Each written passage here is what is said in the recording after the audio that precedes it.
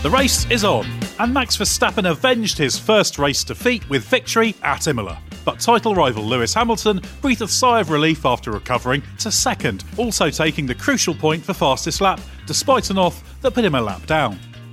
I'm Ed Straw, and joining me to take you through a dramatic race and its fallout are Scott Mitchell and Mark Hughes.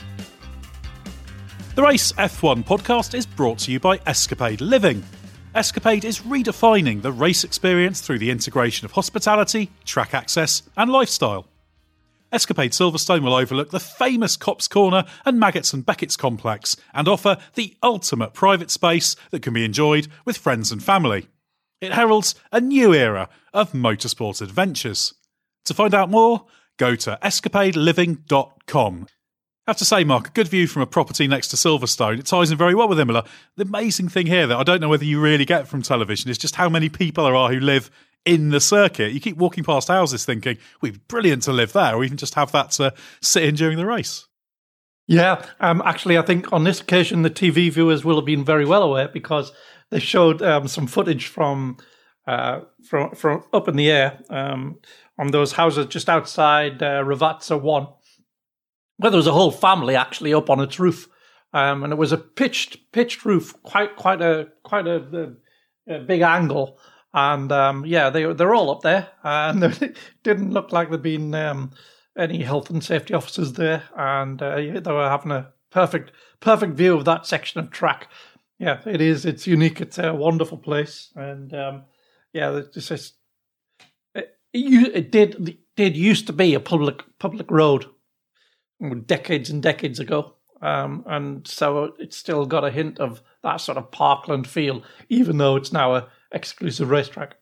Yeah, it is so old school and old fashioned in a good way. Just classic old Italy, for want of a better phrase. It's an absolutely brilliant place. It's a bit of a bonus, wasn't it, Scott, to get another race at Imola? It's proving a little bit of a modern classic on its return with two eventful races we've had there in the last couple of years. It's a lovely break from the run of new races we get in different circuits that just don't have the same character or challenge. And what a brilliant place to come for the second race after the end of the first race was spoilt a little bit by needless track limits controversy.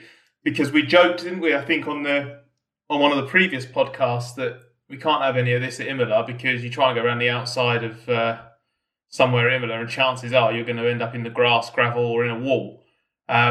So it's just really cool to come to a place that's got history, got character, proper challenge for the drivers, and with I've got to say, absolutely bonkers division of rainfall before the start of the race is just clearly capable of throwing up even a few random variables as well, just to spice things up. I think it's fair to say there was a little bit more happening in this race than in last year's Imola round. I was about to say what the race was called, but I don't think we've got enough time on this podcast to say the race's full name, have we? Yeah, I think we do a special extra episode to read out the race name and then just end. That will take a good half an hour or so. But yeah, that rainfall was amazing. So I don't think anyone believed me, because there was that view from Tamburello, wasn't there? Just an absolute deluge. And I was basically at the pits, so sort of towards the end of the pit lane, saying, it's barely raining here. Well, we'd have been able to see you in the shot, wouldn't we? Because in the shot that was looking back from Tamburello, you could see the tower in the background. You could see the pit buildings. So we'd have basically, if you'd gone upstairs, we could have probably seen you nice and dry on the pit straight while it's absolutely bucketing down at turns 1 and 2. Or turns 2 and 3 as they are officially, I think. I think we'll have a few drivers just how ridiculous the division was, and that made the tyre choice very, very tricky. But so much to talk about in this race, so let's crack on with it. Mark, Verstappen crossed the line 22 seconds clear of title rival Lewis Hamilton, but it was far from a simple journey to get to that point. And the fact Verstappen led 61 out of 63 laps perhaps doesn't do justice to quite how lively this race was. Now, the first significant moment was the start with the pair doing battle at the Tamburello chicane and Hamilton coming off worse.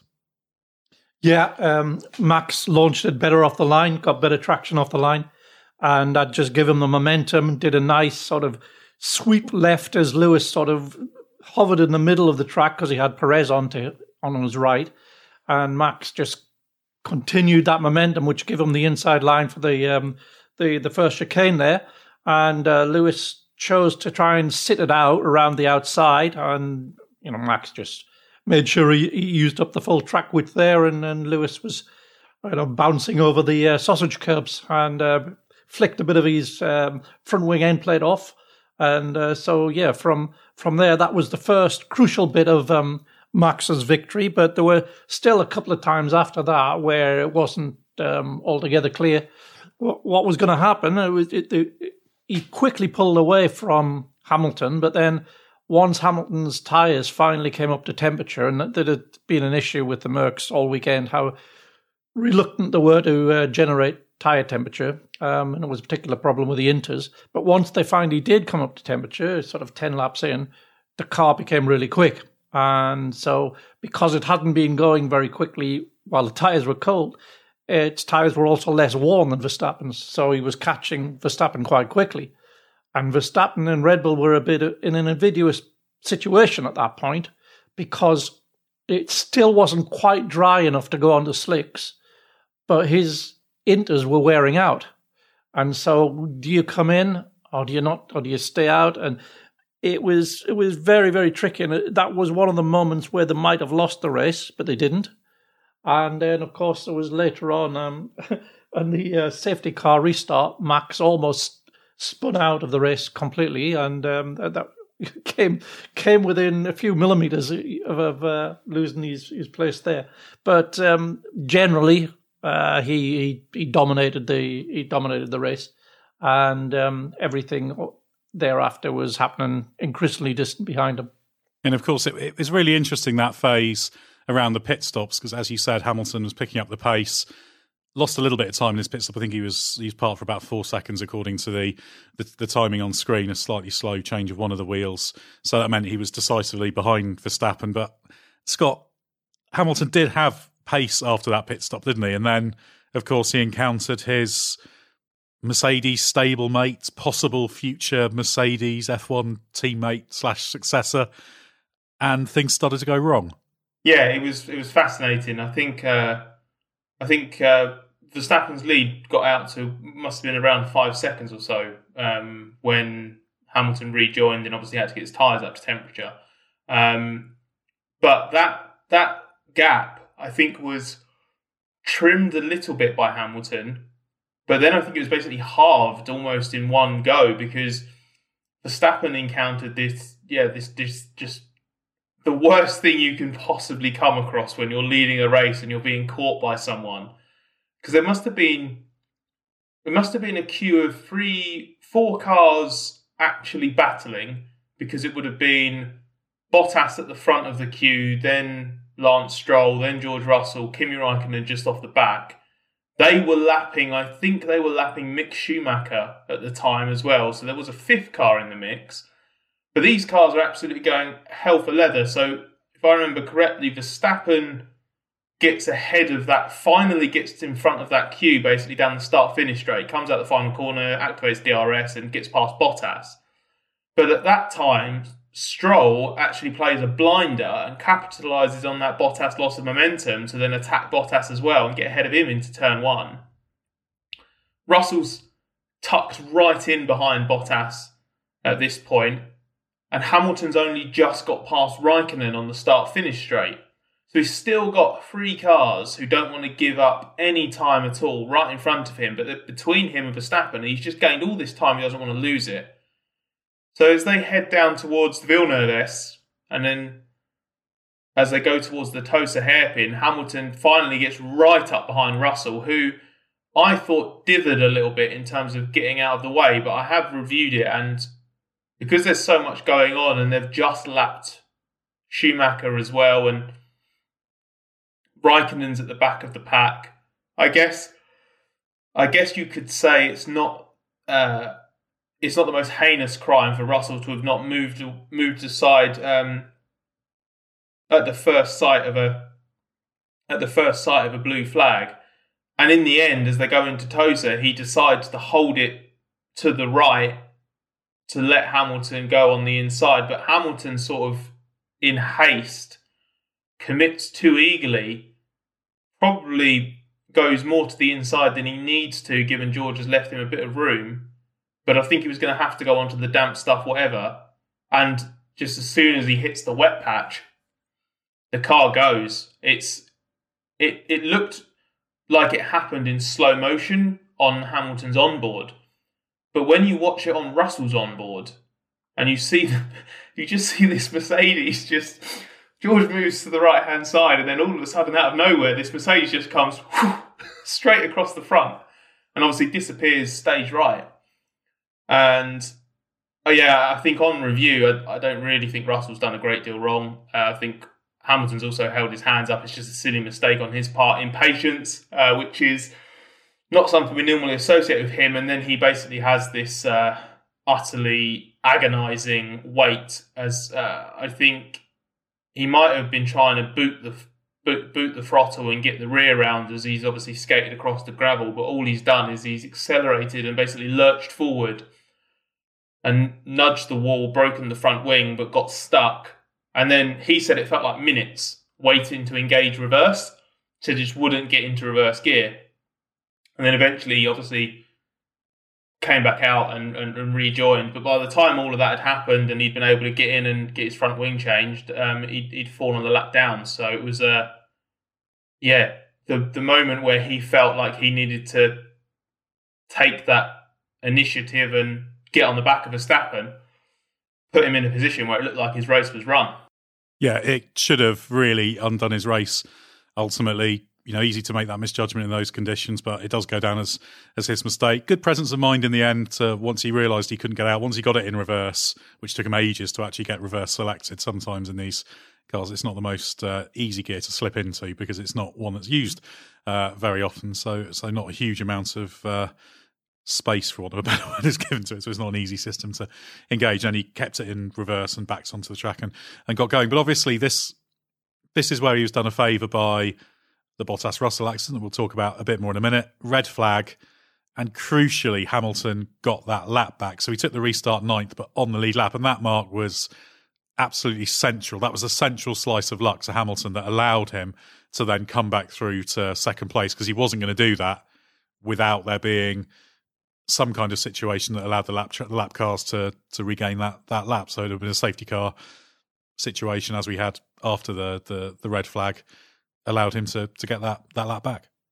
Yes, absolutely. I mean, he would have been something like a minute and a half behind the lead, but he was able to just be a few cars behind the lead on the restart instead.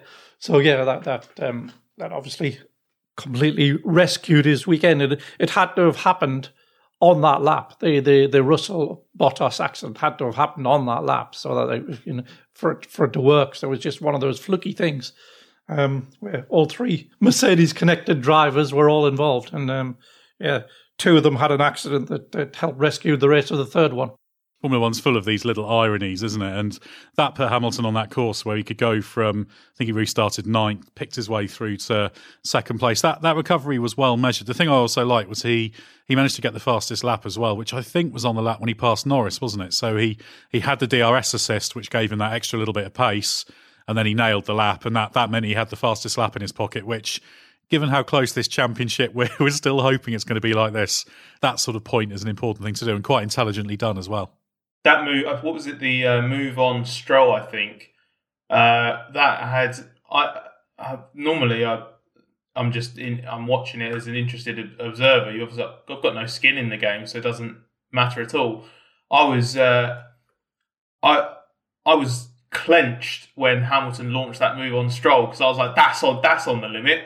I thought he was going to end up skating straight across at the first chicane. A couple of the moves were not easy, because I think, we'll get on to a minute how easy it was to misjudge a DRS pass down the start-finish straight towards Tamburello, but a couple of them were a bit more straightforward for Hamilton, and a couple of them he did have to put it properly on the line, and he did an excellent job of being forceful when he needed to. And then I liked that he didn't get frustrated when he got behind Norris, and Norris was actually doing quite a good job of keeping him at arm's length, just far enough away that he couldn't nail him with the DRS into the chicane. But eventually he did the job, and it's one of those things where he's made a really stupid error to be in the position that he was in, and then he needed a huge slice of luck to be able to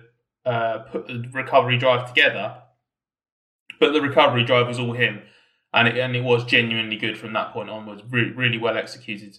The thing that's great about this race combined with Bahrain is we talked about this Verstappen-Hamilton championship fight we won. It's already becoming massively storied because they had their little battle in Bahrain, which Verstappen came off worse in. We had the track limits thing, which we talked about in our Bahrain review. And then the first lap here with Verstappen getting the better of Hamilton, and just all these little moments that the championship will swing on. And these will all be really significant come the end of the year if it's as close as we think it's going to be. And you kind of look at them as sort of marking each other's cards, aren't they? Because you could say, yeah, the first lap, that was a Verstappen win, wasn't it? Because Hamilton, slightly ambitious to hang on around the outside, perfectly legitimate, but he was always likely to end up in the situation he did, which gave him that little bit of damage. Did you hear Max's comment where he was like, basically said he didn't even realise they'd made contact at turn one? Part of me was thinking, I don't know, it was like, it wasn't the smallest nudge, was it? So he must have felt it. I thought it was quite hard racing. It was good to see. Lewis obviously felt he'd been crowded out, but live by the sword, die by the sword, right, on the outside. So I actually thought it was, I thought it was just really cool because they were both, I reckon they must have both been on the absolute limit of where you could break into turn one on the first lap. And as soon as you saw that Max was matching Lewis braking-wise on the inside, you're like, well, Hamilton's never going to get him around the outside there. And he's always going to be run out of road. I thought that was quite nice. It'd be quite cool if Max goes on like a little run now, 2 or 3 wins maybe, or something like that. It'd be nice for there to be a really combative statement of intent at the beginning of that set him on that path. Because obviously he got that mega launch and got that run to get inside Hamilton and Sergio Perez down towards town. So he had to make it count, didn't he? So it was really cool, really decisive. Nice to have one of those key moments. Yeah, I think when you go around the outside of someone, you're putting yourself at their mercy, and they're not obliged to show you any, and that's all that happened. Yeah, Verstappen's not the type, is he? Yeah, he's not going to back down. He was probably delighted with that happening. And it's great, though, because we've had this now in 2 races, and long may it continue. And, of course, it also followed kind of a Hamilton victory in qualifying, didn't it? Not just in terms of the fact that he was on pole, but Max Verstappen really wasn't happy with his qualifying lap. He was down in 3rd on the grid. He said it was quite a scrappy lap, and it's been quite a long time since he's had that. Where he said there are odd mistakes, I think the phrase he used. He had that, what he called the lawn mowing moment early in the lap, and then it was just a little bit scruffy. But, Mark, what did we learn about the relative competitiveness of Red Bull and Mercedes? It was certainly closer. Mercedes were fortunate to be ahead in qualifying, but it certainly wasn't a Bahrain gap. So why do we think that is? There's a little bit circuit and a little bit some refinement on the Mercedes. Mercedes are quite adamant that even if you went with these 2 cars, with the refined version of the Mercedes, even if you went back to Bahrain, it would still be blown into the weeds by the Red Bull in over a single lap. But around Imola, circuit characteristics and the fact that it was nice and cool kept the tyre temps within the threshold on the Mercedes, which they were going over it quite a lot in Bahrain. So it made the Merc a bit more of a consistent drive. It was eventually it took a hell of a lot of keying into the balance through the practices because it's got such a small window now since these changes that it can be very, very tricky to find that sweet spot. But they did find it. They found it in between FP3 and qualifying.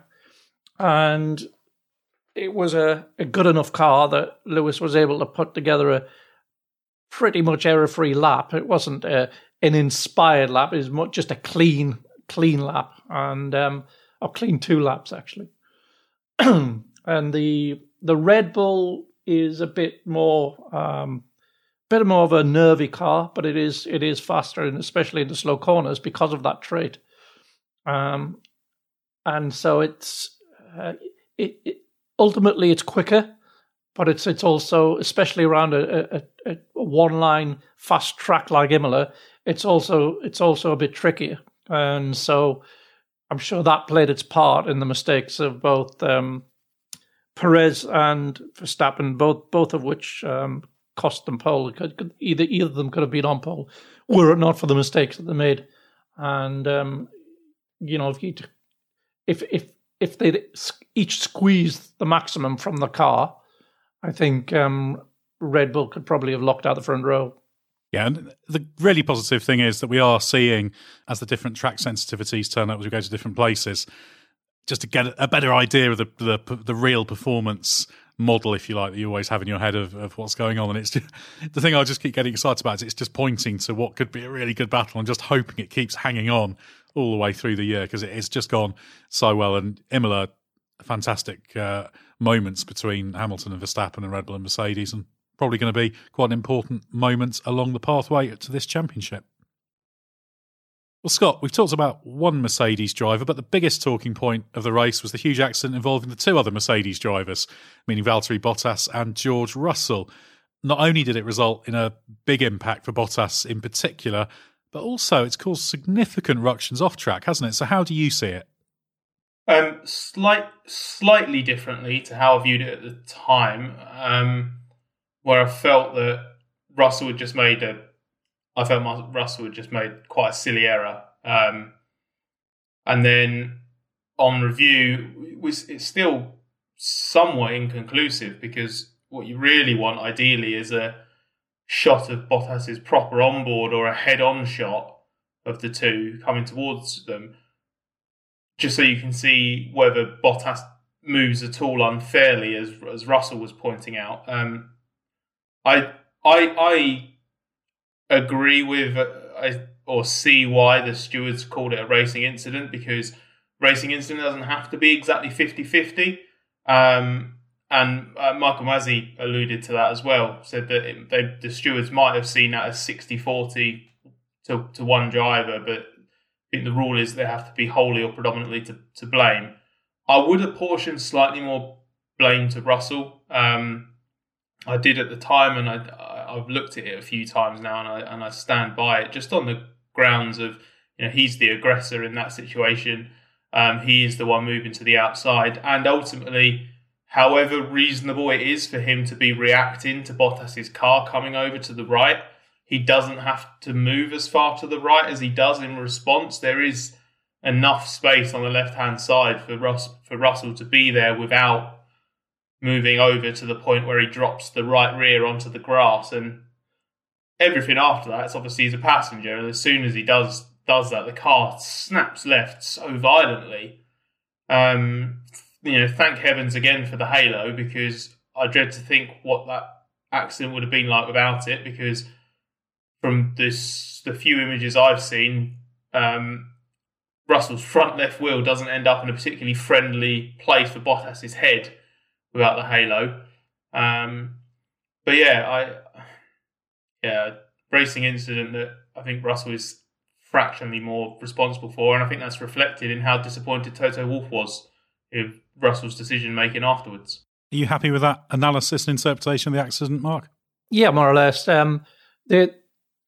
Valtteri was pretty much on the limit of the dry line, and George has gone for the damp line, but he's got to do it. Then he's got DRS.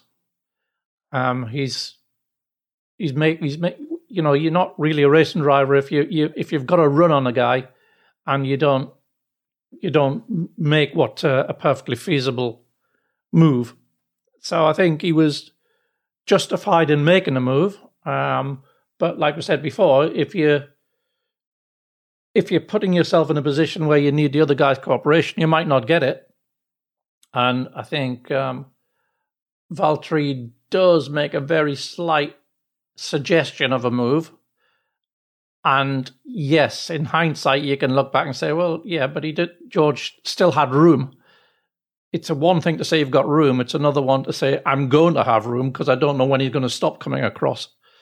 And you in a millisecond that you've got to make that choice, I think it was perfectly reasonable for him to move further out of the way rather than potentially interlock wheels with the Mercedes. So it was, for me, a racing incident, and I wouldn't 60-40. I wouldn't even say that. I'd say it's 50-50.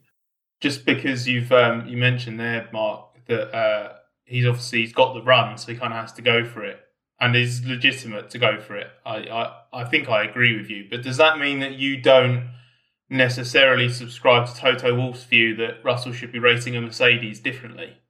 Well, that's a matter between Toto and George, but in terms of the racing ethics, as opposed to whatever employer relationship is, I think in terms of racing ethics, he did nothing wrong. I wonder on that if maybe actually part of the reason that accident happened was because George was racing a Mercedes a little bit differently, because he made the comment about, oh, well, Bottas did it because it was him. And obviously there's this whole dynamic in the background with, is Russell going to take Bottas's drive? Is he going to be his teammate, et cetera, et cetera, et cetera? And I wonder, could there just be a little bit in the processing in Russell's mind that when Bottas just moves right a little bit, there's that extra desire not to have a clash with a Mercedes? You don't know how all these things get processed. I just wonder if, on Russell's part, that situation, contrary to him not changing the way he was racing against a Mercedes, maybe it's impossible to know. It was a split-second thing, subconscious processing. George Russell wouldn't even know. But I just wonder if that was a small ingredient in what happened as well, if we do say that Russell could have reacted slightly less to it. Well, I think you can make an argument for, the motivation any way for either driver, can't you? Because there's also an argument of, is Russell taking that risk if it's not Bottas and he doesn't see an opportunity to put one on the guy he's trying to show to Mercedes, he, should be booted out to make room for him. And Wolff kind of alluded to that, because he said that he doesn't want Russell to be trying to prove anything to them in those situations. And the way Wolff put it was because I think he said something like, the one thing I know about Valtteri is that in 5 years, he's never tried to prove anything to us. And I kind of couldn't interpret that any other way than Toto saying, look, George, be a bit more sensible. Because how many times do we hear team bosses, when there's younger drivers trying to impress, saying the worst thing they can do is try to impress us? So it's kind of in that vein, which is really unusual considering George isn't a rookie anymore. He's a third-year driver who's even raced for the Mercedes Works team last year. So yeah, I thought that was slightly unusual. It was very, very, very clear on Sunday evening that Toto was seriously unhappy with it. And he'd made that joke on television, hadn't he, that he'd been teasing George that if he does well, he can be in a Mercedes, and if he doesn't do so well, he'll be in the Clio Cup. And that after this, he's closer to the Renault Clio Cup. And that was a joke, but the general disapproval that Toto had, that wasn't a joke at all. It did seem like it kind of kept going, because George Russell was complaining about Bottas later on, wasn't he? So it kind of went from this thing where it was one of those things to the fact that it was still being talked about. So I guess that was the thing that elevated it a little bit and perhaps wound Wolff up a little bit. I mean, Scott, just to quantify it, on a scale of 1 to 10, because you spoke to Wolff this evening, how actually annoyed was he? Is it just sort of very slightly wryly annoyed, or is it genuinely, actually, I'm quite annoyed about this. This is not acceptable? No, I think it was closer to the latter, because you mentioned the theory that Russell had, which is that Bottas was racing him differently because it was George. When that theory was put to Toto basically said that's nonsense, but he used a much stronger swear word to describe nonsense. And his tone changed and his facial expression hardened, and he then went into quite a specific answer on why he was so upset, and that's what triggered he should be doing this differently when he's up against a Mercedes. And he was talking about how it's going to have ramifications for Mercedes because they're right up against their allotted spend under the budget cap, and now they've got a huge rebuild job to do on Bottas's car that they won't have factored in to their spending and all of this. And suddenly it was like, whoa, this isn't a racing incident that you're just a little bit unhappy about. Like this is serious. You're genuinely upset by this. So, and I can see why, but that's why it's, it isn't as far as, Russell's not going to get binned off into touring car racing as a result of this. But at the same time, it would be naive to think that this hasn't given him a little bit of damage limitation to do in terms of any kind of relationship or sort of standing in Toto's eyes. It's not going to be lasting, not at all. But I think the doubling down on I'm definitely not in the wrong and Valtteri was to blame for this probably didn't help him in the moment. Yeah, I felt he overplayed his hand a little bit when it came to that. But Mark, do you think it'll make any difference? You said before that you think George Russell's probably the most likely to be in a Mercedes next year of those three drivers, given the situation, which is a very, very easy position to agree with. Do you think it'll have any real long-term ramifications, or do you think this is just Wolff taking this as an opportunity just to kind of get it under control before anything else goes wrong? And of course, they've got the added dimension of the fact that Imola is the place where things go wrong for George Russell, isn't it, after last year? So there's still those little rough edges in George that they will be concerned about. Yeah, I don't think it's going to seriously damage his chances, his prospects. But as you say, it's probably a time when Toto's going to put in a little reminder about just how the land will lie when he is a Mercedes driver. I think performance always trumps everything else, and I think George is the future, the guarantee of performance there for longer term, looking to when Lewis won't be there. Yeah, hopefully it just means that'll avoid in the future endless conversations about rules of engagement, as we had with Hamilton and Rosberg at times during their partnership at Mercedes. Let's move on, Mark. One of the stars of the weekend was Lando Norris. Finished third, was only 4 laps away from second place before being passed by the recovering Hamilton. So that's 2 races out of 2 now. He's been best of the rest behind Mercedes and Red Bull. But his pace this weekend really was stunning, wasn't it? Yeah, he was superb this weekend. I think this is the strongest weekend he's put together. He lost that third, what would have been the third fastest qualifying time for, a few centimetres over the line at Paratella. Okay. The time he had to rely on was a lot slower than that, was set on used tyres. So he didn't gain all that time through the track limits thing. Be hundredths, I would imagine. He had a difficult first few corners, which knocked him down, but he came straight back up to his rightful position, and passed everything that was in his way on the way to that podium. So I think he was absolutely flawless this weekend. He was, I think the McLaren and the Ferrari are so closely matched that the individual driver performances are going to be very crucial in that battle. And I think he put in the best performance of those 4 drivers this weekend. And it's a fascinating dynamic there, because we talked over the winter about how important it was for Norris to use the fact he was the incumbent McLaren driver to make sure he started the season strongly to avoid getting swamped by the star incomer, Daniel Ricciardo. And Ricciardo's doing a decent job. But the fact was, Scott, Ricciardo was not at Norris's level this weekend. He shouldn't have qualified ahead of him. That was only because of the situation Mark just talked about. And then Ricciardo was ordered to let Norris pass. Norris took off up the road. And even if you look in that final part of the race, Ricciardo was a good 10 seconds behind that group that Norris was in to get the podium. So Norris is ticking all the boxes at the moment, isn't he? Yeah, he's responded to this challenge really well. He's rising to the occasion at the moment. He felt he'd let McLaren down with that qualifying misjudgment, which is the matter of centimetres, if not millimetres. But he put that right. With very mature, brilliant drive. He looks every inch the driver that Andreas Seidel said he looked like he'd developed into over the winter. Seidel was pretty confident around pre-season testing that Norris had made another good step in his development in the off-season. I think it's easy to say it after only a couple of races. We should remember he started last year really well, and then sort of got caught by Carlos Sainz.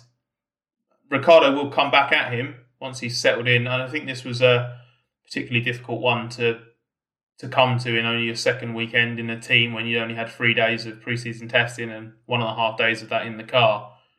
So Ricciardo will come back at Norris, and it will be a tough test to having him as a teammate. But what a brilliant start. I can't imagine Lando expecting the first couple of races to go as much in his favour as they have.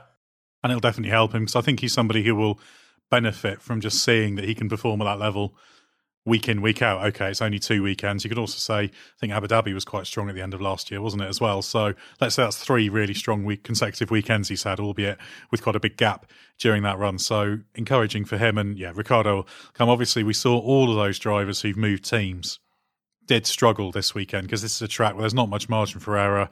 You really need to know what your car can do and know all the little tricks, particularly once you add in the wet conditions in the race, understanding all the little tools and things to really be on top of it. So yeah, Ricciardo's still in the steeper part of that learning curve, and he'll certainly come on, but Norris has done what he needs to do. But also Ferrari, Scott, relatively satisfied 4th and 5th place for Charles Leclerc and Carlos Sainz, especially given the number of times they managed to be off the road between them in and around the race. Well, it wasn't ideal for them.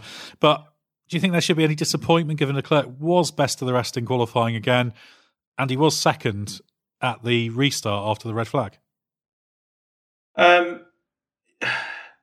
Yeah, I suppose I think if you'd have offered that result to them before the race, they'd have taken it. And then I guess the way you see the race shaking out at different points, especially with the restart, then it is then a bit of a disappointment. I do wonder if Leclerc might have hung on for a podium had Hamilton not had his path cleared slightly by Perez chucking it off in the gravel and Raikkonen chucking it off in the gravel before the race had even restarted. Raikkonen was off on one of the formation laps, and that just meant 2 fewer cars for Hamilton to overtake and all of this. So yeah, maybe there was an element of that, but I think they can be satisfied. Sainz's first stint was really funny because every time the camera cut to him, he was having a massive moment somewhere through the gravel. But whenever he rejoined, he was still somehow 6 seconds clear of the car behind. So he'd done the hard work by getting ahead of that midfield pack and then pulling clear. So yeah, him and Leclerc, I thought they did quite a good job. There must have been a moment for Leclerc when his heart was in his mouth when Verstappen had that massive moment just before the restart, because it was just confusing. It was okay, do I overtake him? Because he's on the inside curve at the moment, almost spinning.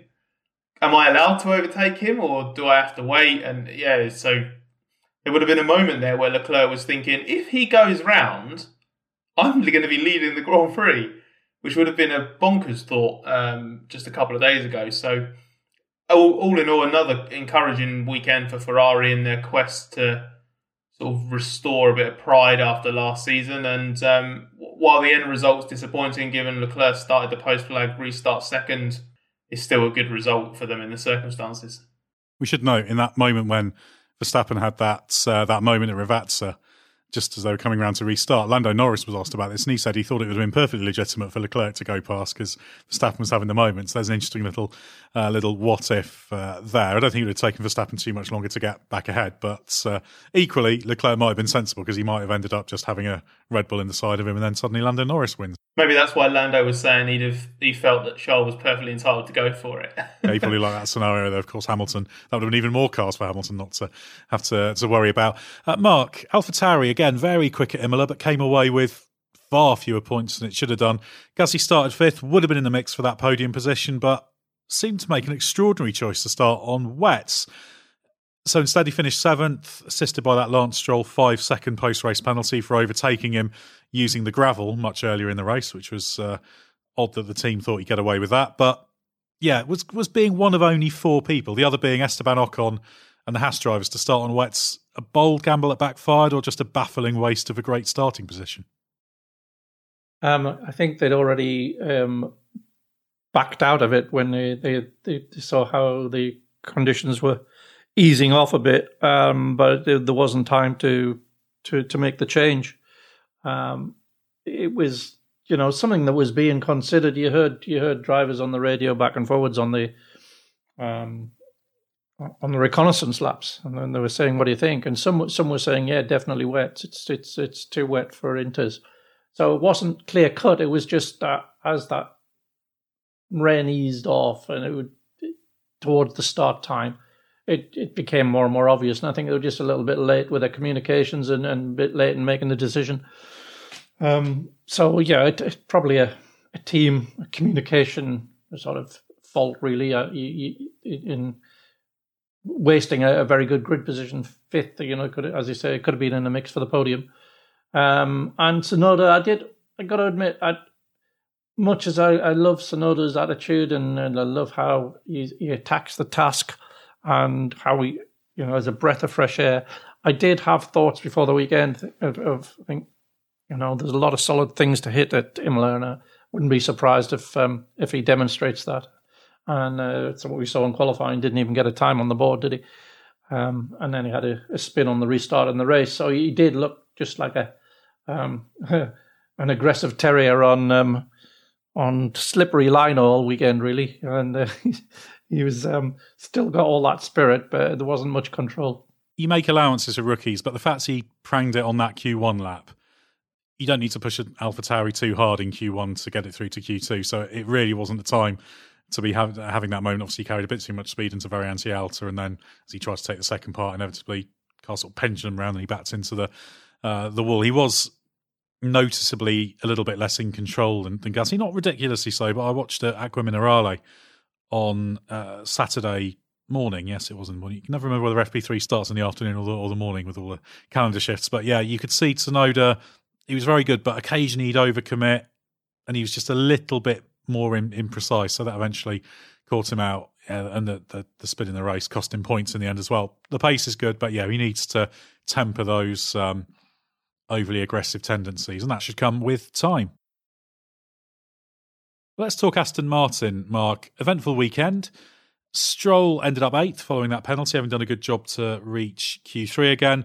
Vettel retired late on, but he wasn't going to get any points anyway and was battling a minor gearbox glitch, so they just pulled him in when he was already guaranteed to finish ahead of the Hasses. But it was Otmar Safnauer, the team principal's call for discussions about the rules and even refusing to rule out legal action if something wasn't changed. That was the biggest talking point. So what is he on about, and does he actually have a point? What's he on about? What's he on about? Well, what he's on about is the regulations do seem to have hurt the regulation change does seem to have hurt the low rake cars, and he's a team principal at one of the two teams that have a low rake car, and both of which have lost competitively relative to the front. And he's now saying, well, given that the change was made for safety reasons because of the tyres, but then the tyres were changed anyway, we're not sure that this has been fair and equitable, and we'd like to have a discussion with the FIA about what went on in retrospect, and can we find a way of making it more equitable. But I have a feeling it's just something he feels he has to say because his boss, Lawrence Stroll's probably wondering why they agreed to this. And so, he's sort of being seen to be doing something about it. But in reality, the protocol was followed. The governance, the way it is laid down, is very clear.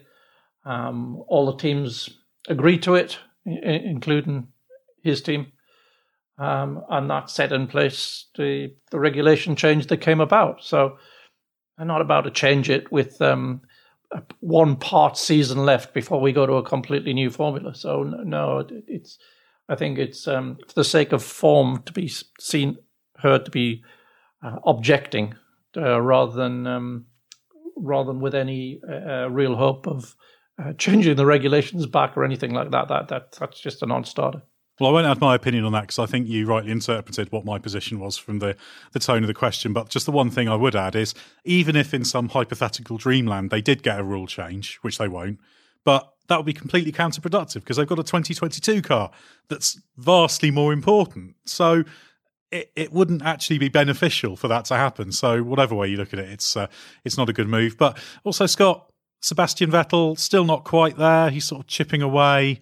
But while perhaps the qualifying gap to Stroll was fractionally bigger than it should have been, he's still just that little bit behind. And then just everything went wrong in the race with all sorts of problems and penalties. Not really of his own making, unlike what happened in Bahrain. It was just one of those days for him. He was a little bit happier in qualifying, but just felt that he didn't quite have the confidence in the car to push it where he needed it and how he needed to. So he was just lacking a little bit there. And then I felt bad for him because a couple of hours before the race, he was saying, maybe a bit of rain in the air, downpour might mix it up, give us an opportunity. And he never had the chance to fight from where he should have because he was wheeled off the grid, and he wasn't happy with how long it took the FIA to communicate the penalty that he had to serve for not having the wheels fitted in time, and it was just a mess. And then had some kind of like gear selection issues or something, and so he retired before the end of the race. So it was just it's a move that hasn't really got going, isn't it? Vettel to Aston Martin. It just feels like it's false started a little bit, and he needs to have a full weekend where things don't go wrong. Not at every turn, because this wasn't a disastrous weekend, but he's looking forward to having a clean race and putting something proper together. And to be fair, he never really had a chance to do that.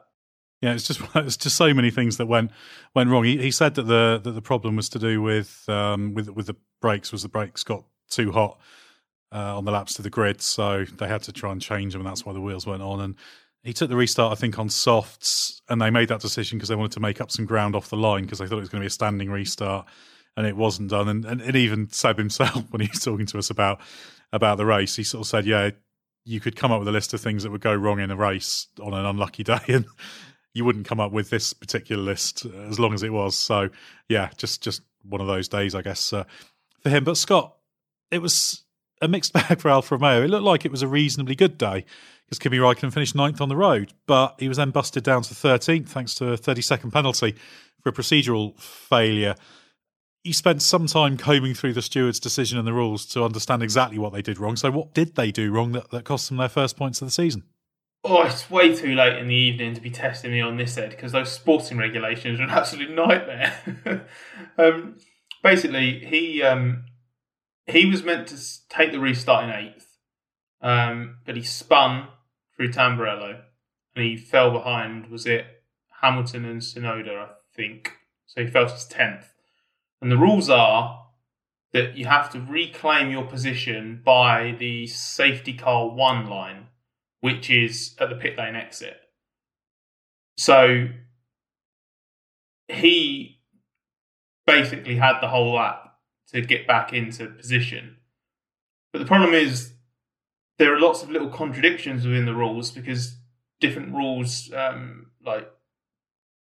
different rules supersede other ones. So because that was the last lap before the restart, the safety car lights would go off at some point during the lap, and you're not allowed to overtake behind the safety car once the safety car lights go off. And Raikkonen's problem was that when he fell to 10th, he didn't catch the back of the queue until after the safety car lights had gone off. So that meant that he wasn't allowed to overtake the 2 cars in front that he should have been in front of.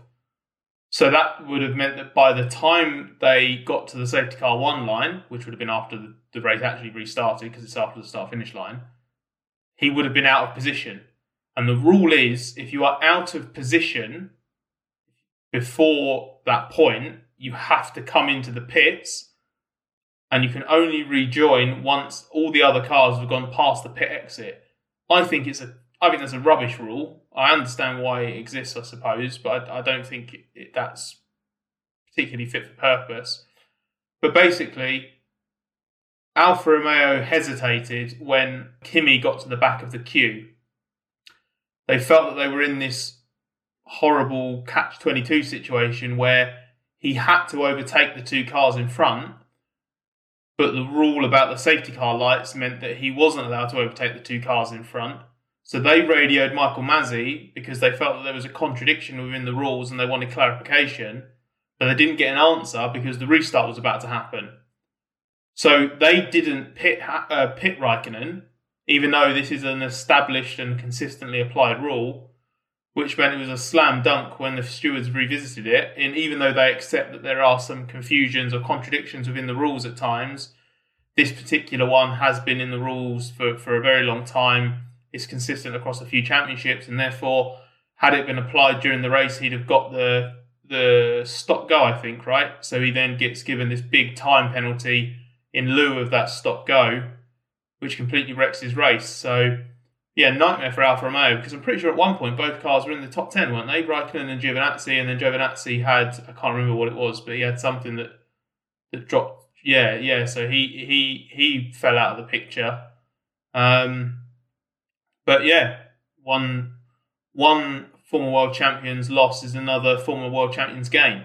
Yeah, and certainly there was quite a lengthy debate in the stewards' room about this. I know Xavi Pujolar, their head of trackside engineering, was arguing the toss for quite some time to try and save those points. And yeah, Raikkonen was running strongly. He was right behind Russell when Russell and Bottas had their crash. So he got a great view of the incident and also delivered one of his trademark radio messages when he was told there was lots of debris on the track, because he sort of said, well, yeah, I saw it and half of it's on my car. Sort of stating the obvious from the pits.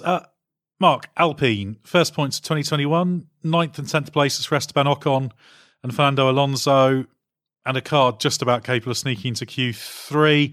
Not really cause to be waving the tricolour and singing La Marseillaise on the Champs-Élysées in celebration, is it?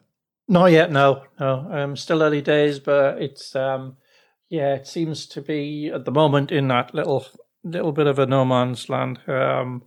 It's maybe a bit faster than the Alpha, maybe not quite as quick as the Aston, and that's not really where the team aspires to be.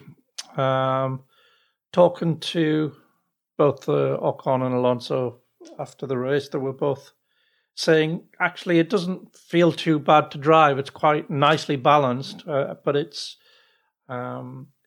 lacks straight line speed. It's not doesn't have a lot of downforce in certain types of corners, medium speed corners, and its traction is not great. So they're the areas that they're working on, and whether they are fixable within the scope of the limitations that everybody's working to this year or not, we'll have to see. But yeah, at the moment, it looks sort of depressingly like a car that might fluke into Q3 if somebody else has a problem, like we saw the first two races. Might just get into the bottom end of Q3. That seems to be its sort of natural level. Yeah, quite a lot of work needed to be done there to get properly towards, well, it's nowhere near the front of the midfield battle they want to be in. So, yeah, a long way to go. Scott, Sergio Perez, taking us a very, very long time to get to talking about him in earnest. Now, he finished 11th in a race that he started from the front row. He found that sudden turn of speed in Q3 to qualify second. Admittedly, Verstappen's errors meant that's why Perez was ahead, but still Perez made a step of his own. Then had a penalty for that incident with passing Ricciardo and Gasly after he'd gone off the track at Piratella. The safety car was deployed, and then he had that spin after touching the wet line later in the race. That's really not the race he needed, and doubly so considering had the race started dry, considering he was on soft, there was kind of half a chance he'd have a good shot of victory and could even have got track position at the start. So just a horrible day for him. Before it started to rain at Imola, you and I had a conversation, I think, where you said this could be Perez's first Red Bull win. And I didn't think you were going out on a limb saying that. I agreed with you. It did look quite good. I think his race pace was excellent in Bahrain, and his long run pace looked like it was probably going to be pretty good here. As you say, he was due to start on the softs. I thought he was going to be leading into turn one, to be honest. And then we both sort of felt that the rain coming probably wasn't the best for him. It's not that he's a bad driver in the rain. He's not a great driver in someone like Hamilton or Verstappen. And then, yeah, just got away from him, didn't it? One thing after another, and a very messy Grand Prix. Exactly the sort of performance that he was brought in to end, really, in that second car. It was a huge missed opportunity for Red Bull, given what happened with Bottas. But even before he was wiped out, Bottas was on course for a pretty mediocre points haul. This was a big opportunity for Red Bull to score handsomely against Mercedes, and Perez has been signed to contribute to that, not to add a zero to their tally. Yeah, a big blow for him. Still struggling to get completely on top of the car and learning every time he gets in the car, he says. But yeah, this wasn't really the day he needed. But Scott, while we're down at the back, Antonio Giovinazzi was 14th, ahead of the classified but part Vettel, with then the two Hasses of Mick Schumacher and Nikita Mazepin, 16th and 17th. Now, Schumacher put it into the wall on the main straight under the early safety car. The latest driver, and the first since George Russell in Imola last year, to join that safety car crash club. So, we know how hard these tyres are, but while it's easy to do that, you understand it, it'll have been one of those horrible moments for him, won't it? Yeah, it's a bad error to make. And yeah, there's not really any strong defence you can offer to it. And it was such a shame because Mick had actually put together a really good weekend. I thought it was. He just seemed to make a really nice step through Friday's second practice, and then from then on he was on it. Like, his quali runs in FP3 were good. He was pretty quick in qualifying as well. I think he was 4 tenths off of Q2. And he was miles faster than Mazepin, so he looked really competent and looked like he was going to put something decent together. And then that happened. Mazepin was having a pretty miserable weekend. He spun twice in FP1. He was slow in FP2 and never got going again in FP3 or qualifying. It was almost like that spin at the end of FP1 just sort of haunted him for the rest of the weekend. But there were also a couple of things where, he got a lot of stick for that was unwarranted. The Giovinazzi incident in Q1, where they ended up racing each other side by side down to turn 1 on their final flying laps. Mazepin got an awful lot of stick for that on social media, and Giovinazzi said he destroyed their final runs and basically was massively criticising him. But there was about 10 seconds to go before the flag came out, and his engineer came over the radio and said, "You've got to go, otherwise you're going to miss your lap." So Mazepin gunned it. He did nothing wrong in that situation. And then on the first lap of the Grand Prix, the cameras show him turning Latifi into the wall on the run between Acqua Minerale and Variante Alta. And again, you've got Mazepin's having another crash, but actually, as the replay showed, we'd seen Latifi going off at Acqua Minerale, and then he just sort of meandered across from the left to the right after he rejoined. He was driving like he didn't know Mazepin was there, and then obviously they made contact and Latifi was thrown into the wall. And the reason for that is because Latifi had no idea Mazepin was there, thought he was at the back of the pack on his own, didn't even realise there was a car on his inside, so was just moving over to the right, and then all of a sudden he hit something. I think he thought he had wheel spin, and just sort of like pitched it into the wall all on his own. Yeah, that's what he thought. Not only that, in the moment, but he only realised that Mazepin had been there when he was in the medical centre. I think he went to the medical centre for the routine check. Perhaps it triggered the G-sense because it was a reasonable impact. But he was there. It was some time after that he actually found out that Mazepin had been there at all. So I think we can buy that. And I'll tell you what, if you watch the onboards, I know the onboards, because they're such small cameras, tend to slightly exaggerate just how bad the visibility is. But if you watch those that first lap, it's absolutely crazy. Watch some of the onboards from anyone who's not in the front three on the run to Tamburello, for example. It's absolutely ridiculous. But yeah, a shame for Latifi, because that was an awful race for him, because he lasted 2/3 of a lap and managed to have a spin and then a wipeout. But he showed good pace. George Russell was tipping him to have a push for Q3, and then he made Q2, but he underachieved a bit in qualifying, and then to have that happen Now, Latifi does have these sort of moments where you sort of think there's something that will come together and it doesn't quite. But a weekend that could have been very good for him turned out not to be so strong. Well, it's always a good sign when it's a battle to squeeze everything into our race review episodes. But thanks very much, Scott and Mark, for your insights. Head to therace.com and don't forget the hyphen for more fallout from the race, as well as Mark Hughes' race analysis and my driver ratings. Check out our YouTube channel if video is your thing. And if you haven't already done so, please do subscribe to the podcast, as we'll always have at least one episode a week.